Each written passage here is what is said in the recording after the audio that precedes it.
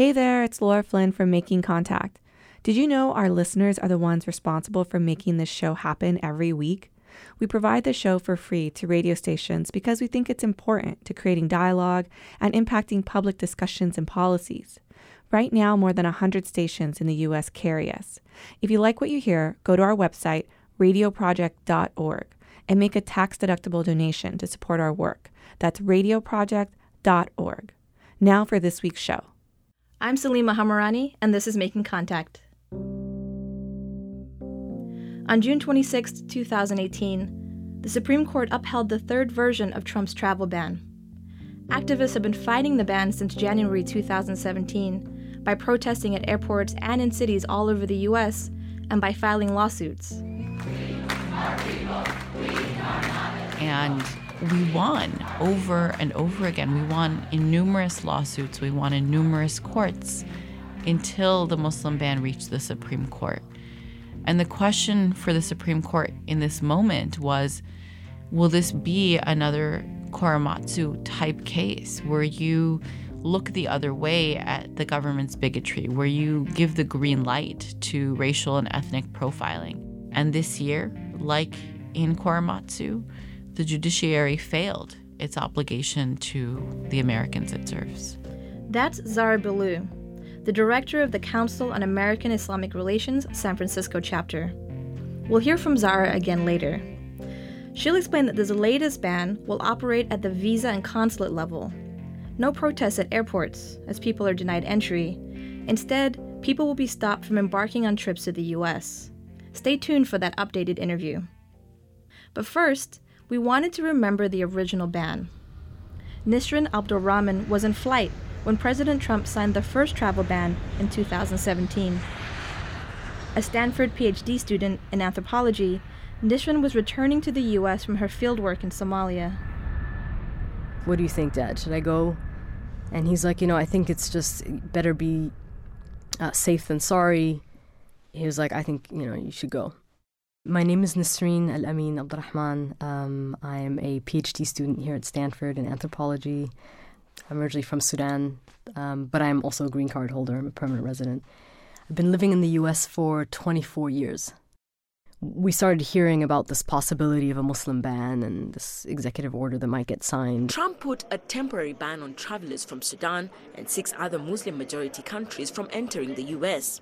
And my father and I were in this very small house in this working class neighborhood in Khartoum and glued to the TV watching CNN trying to figure out what's going to happen. I'm establishing new vetting measures to keep radical Islamic terrorists out of the United States of America. We don't want them here. On the day that we heard that this was going to get signed, I decided probably within the span of an hour that I was going to get the next flight out. We only want to admit those into our country who will support our country and love deeply our people. Finally get on this flight late at night. I barely had enough time to say goodbye to my immediate relatives.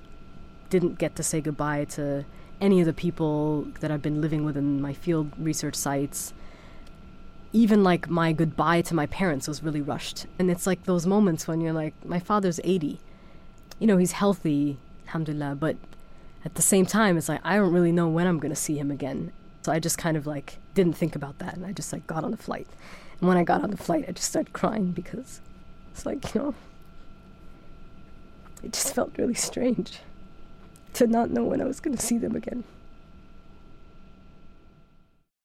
I was born in Germany. My father was studying in Germany, and I grew up for part of my life in Germany. So I actually never lived in Sudan. I mean, I've gone back and forth to Sudan when I was a child, and really I'm kind of like a child of the world and, moved around a lot, lived in different places. My parents moved back to Sudan a couple of years ago. And so doing my field research was actually really timely because I got to spend time with them. Growing up, I actually didn't get to spend that much time with my family, so we've been sort of always far away from each other. I was in a boarding school in Germany. I was, on a scholarship there. Had a hard time. I was one of the few black students in the school. There was a lot of xenophobia at the time because the Berlin Wall had just fallen recently.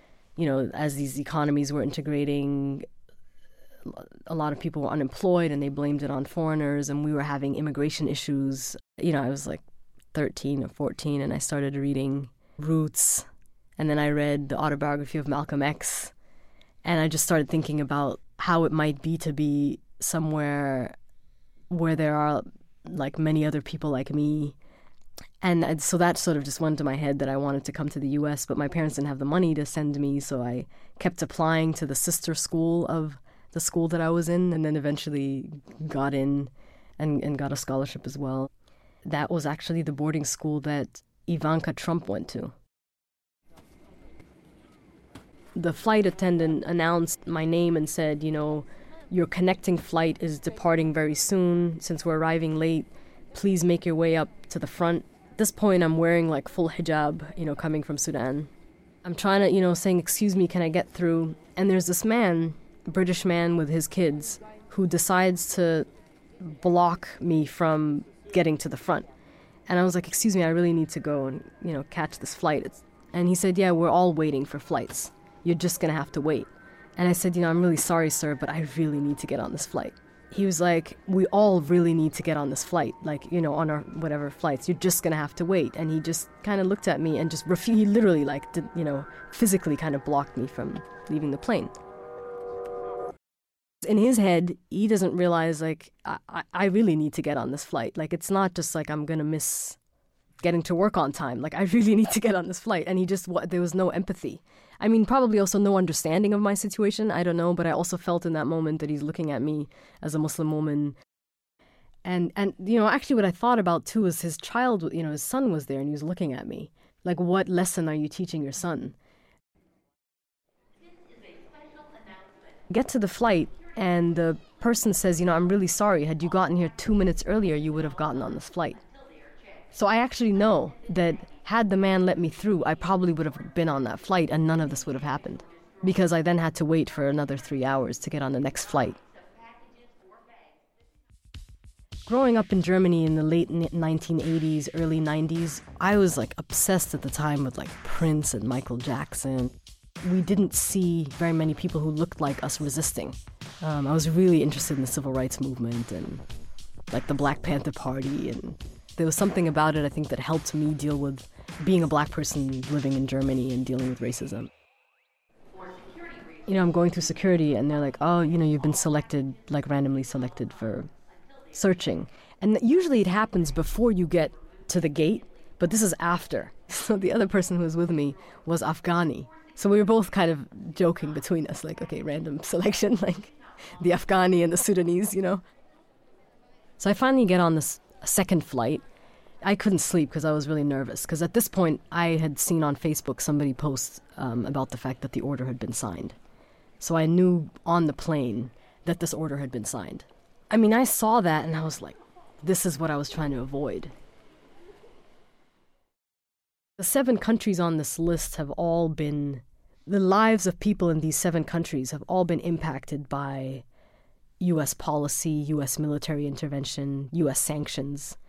And so we think of them as these enemy nations, but we don't really think about, on a day-to-day basis, how are ordinary people being affected by these policies in terms of like how they're making ends meet. You know, these are all people who like, you know, get up in the morning and send their kids to school. Like they're just like anybody else that you and I know. On the one hand, I love Sudan and I love, you know, obviously my family who's there. And on the other hand, this regime, which has been in power since 1989, has been extremely repressive, especially in parts of Sudan that are marginalized. There are ongoing wars. People are being killed on a daily basis. I've seen just over the last 5 years in my own family, people go from having 3 meals a day to now having like 1.5 meals, essentially. By the time I got on the flight, I think I hadn't slept in like 36 or maybe 48 hours. I was really tired, but I just couldn't sleep. I couldn't do anything. I couldn't even like watch a movie.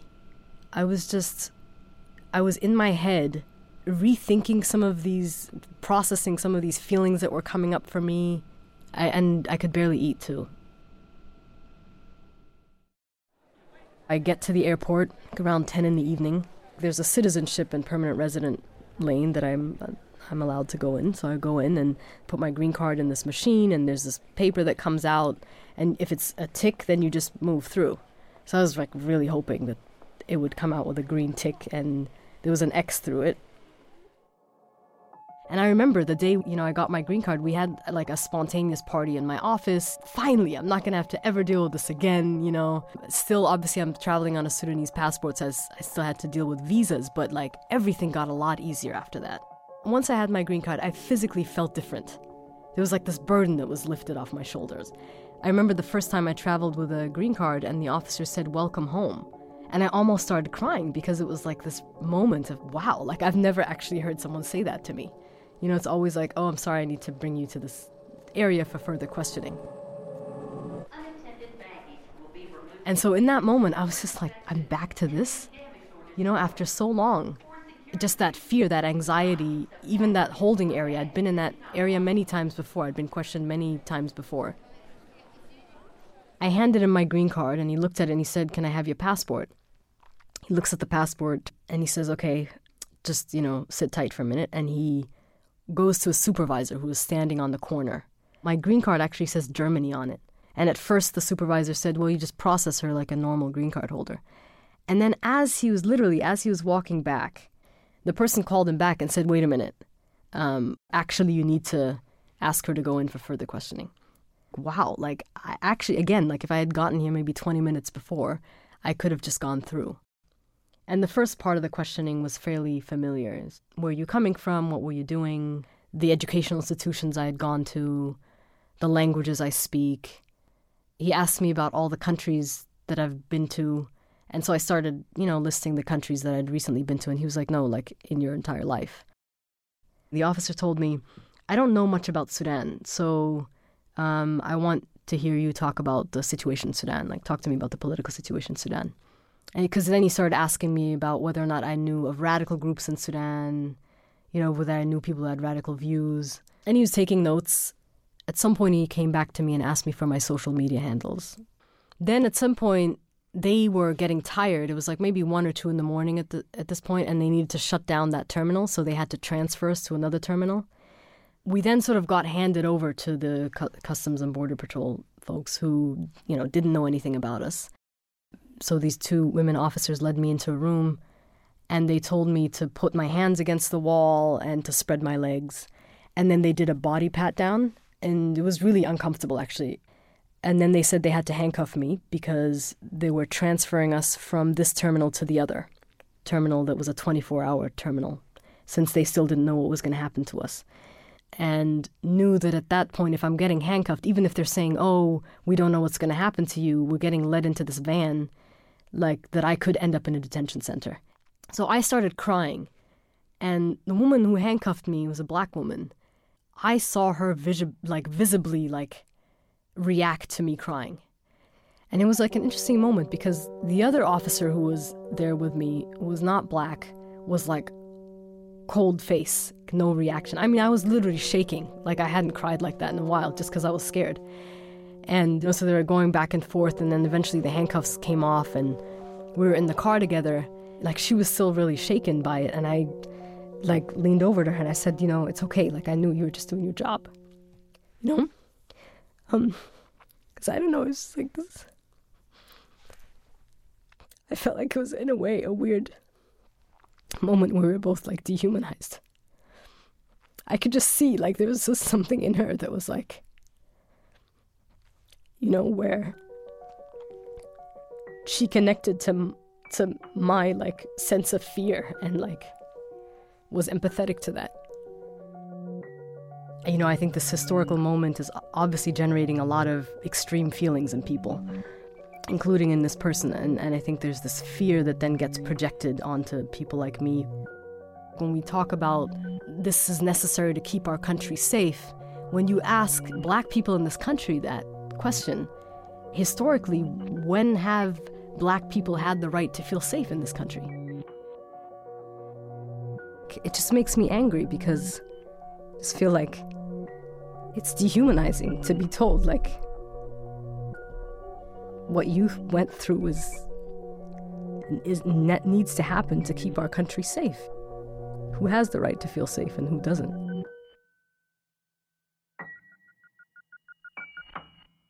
So then, we got transferred to this other 24-hour area, and there were other people who were being let in, like an Iranian and an Iraqi citizen, who they were in handcuffs too. And it's like this. One of them was just like a nerdy Iranian PhD student who was just. I felt his pain because he was just like, "What the hell is going on?" He was like there to go study with this professor at Cornell for a couple of months and had a visa, and was just like really confused.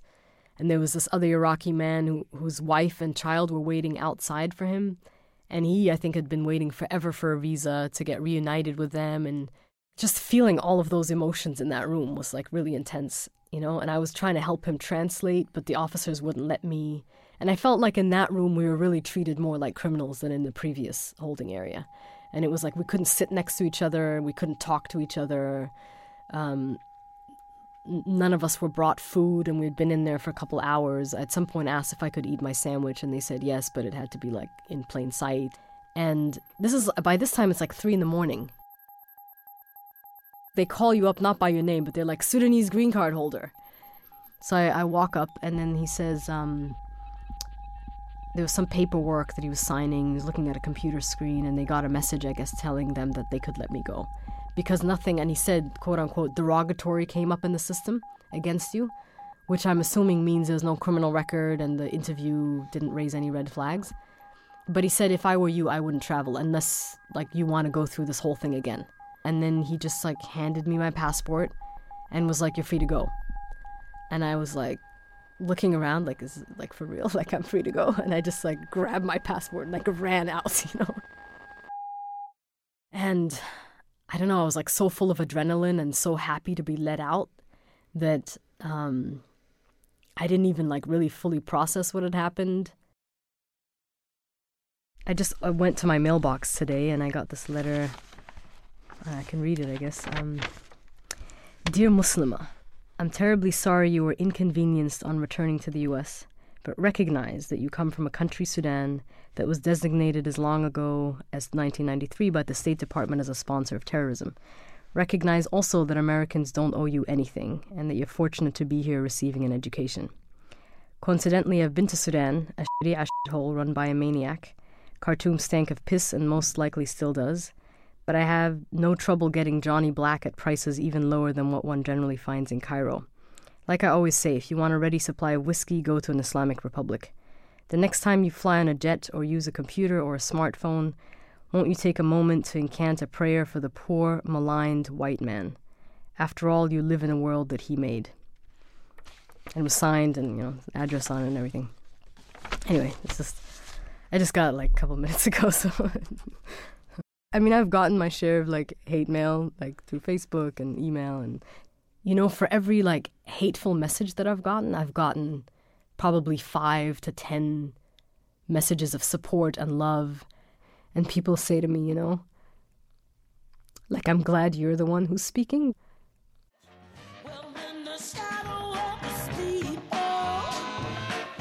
This Land is Your Land by Sharon Jones and the Dap Kings. This is Democracy Now!, democracynow.org, The War and Peace Report. I'm Amy Goodman with Juan Gonzalez. As we continue our coverage of Donald Trump's executive order, we're joined by Nisreen El-Amin, a PhD student. My uncle, he's 98. I was on the, front of the newspaper in Sudan, too, and he clipped all of the, newspaper articles and, listened to the Democracy Now! Interview. And he said, she speaks in a way that people have to listen. There's a way in which my dad said, they hit the wrong person. They thought probably, this barely 5 foot tall, Sudanese woman was going to keep her mouth shut, but my daughter's not going to keep her mouth shut, So there's that. I mean, I've been an activist all my life. I'm used to speaking out against injustices. Chaos at New York's JFK International Airport. Hundreds of people protested the detention of at least a dozen travelers, including Harvard graduate and PhD candidate at Stanford, Nisreen El-Amin, who told us by phone about being handcuffed and detained. I felt a lot of shame and guilt, actually. I think shame around the fact that I have a lot of privilege that a lot of people who have been put in this position don't have, right? Just being a green card holder, being someone who, is affiliated with Stanford, I'm sure even actually in my detention, there's a way in which I got treated better than other people who couldn't pull, that affiliation out. What happened to me is something that happens on a daily basis to people coming through borders. What was exceptional about it is that I have a green card. So, and of course, and I was one of the first people to be detained under the order. So there was a lot of media attention on my story. I was at a teach-in yesterday. One of the panelists with me is a Japanese-American man who's 83 years old. He was talking about his internment as an 8-year-old. He was interned for 2 years in Colorado.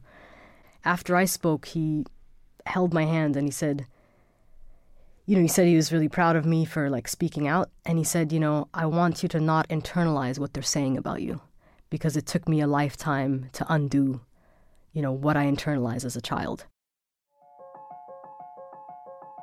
There's a narrowing of belonging that's happening, right? And I think what we need to do as human beings in the U.S. is to broaden that. And we have to use that to say, because of our history, we now need to move forward and resist in a different direction.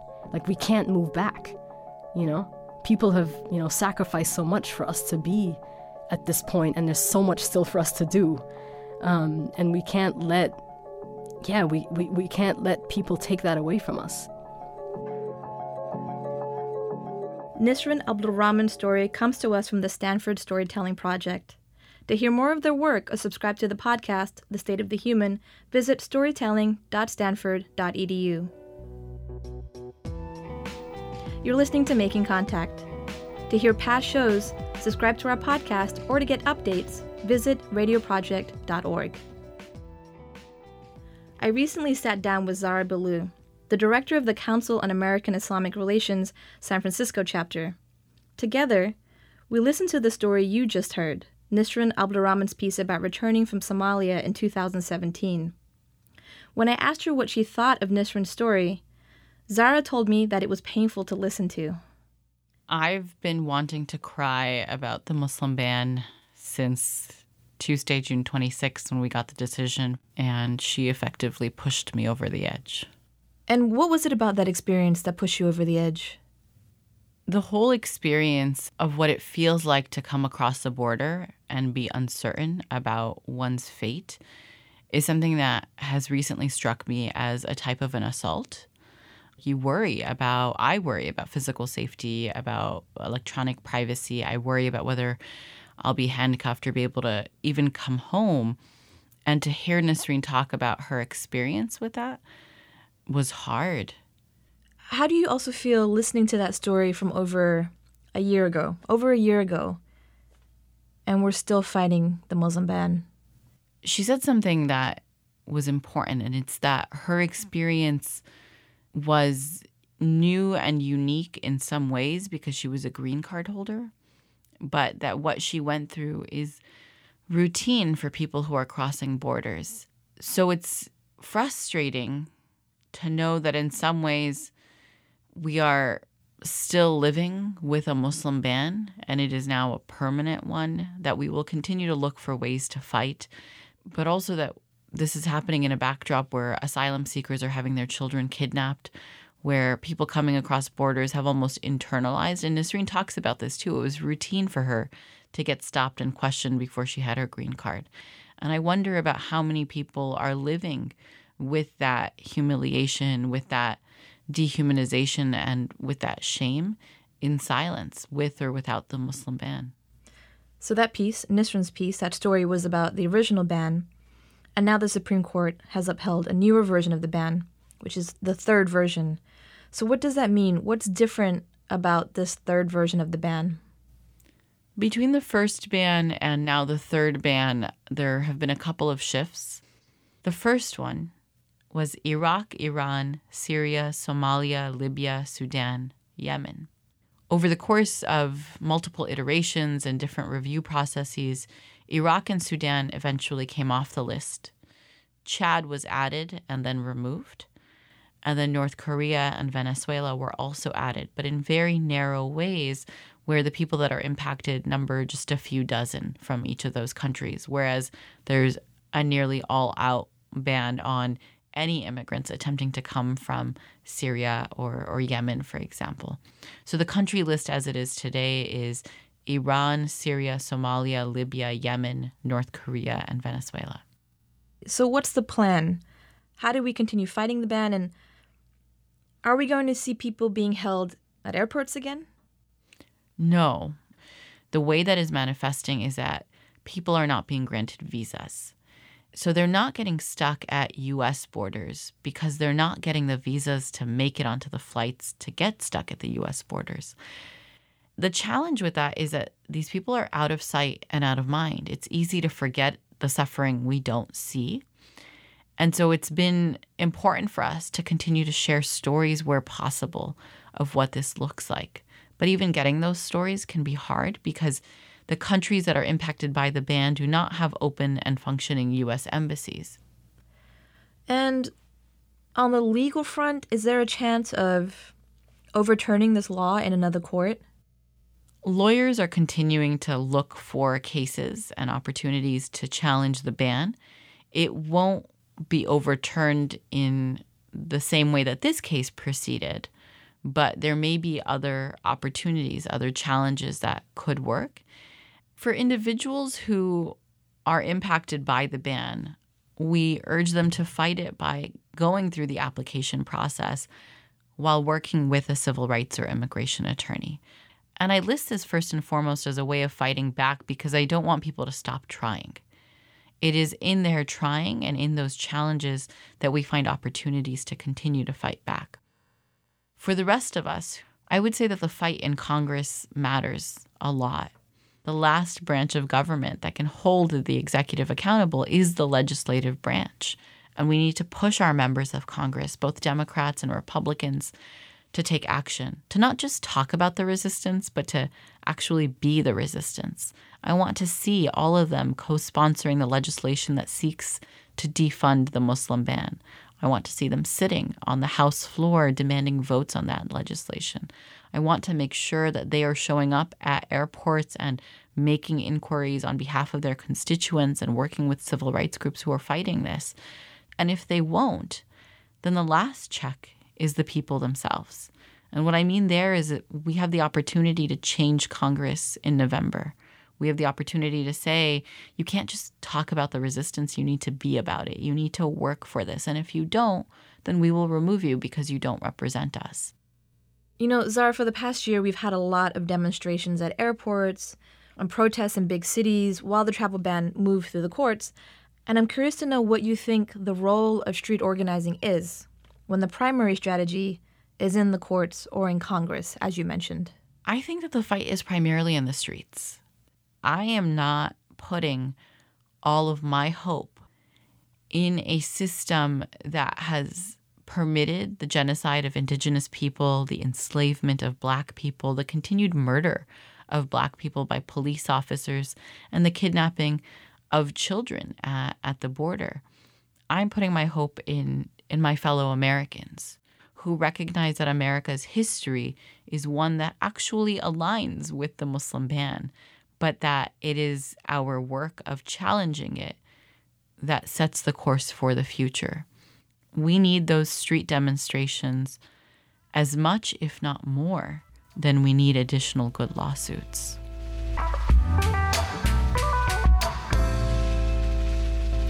That was Zara Ballou, the director of the Council on American Islamic Relations. And that's it for this edition of Making Contact. Special thanks to Nisrin Abdurrahman, Helvia Taina, Anne Lee Herring, and Eileen Williams from the Stanford Storytelling Project, and Jake Warga.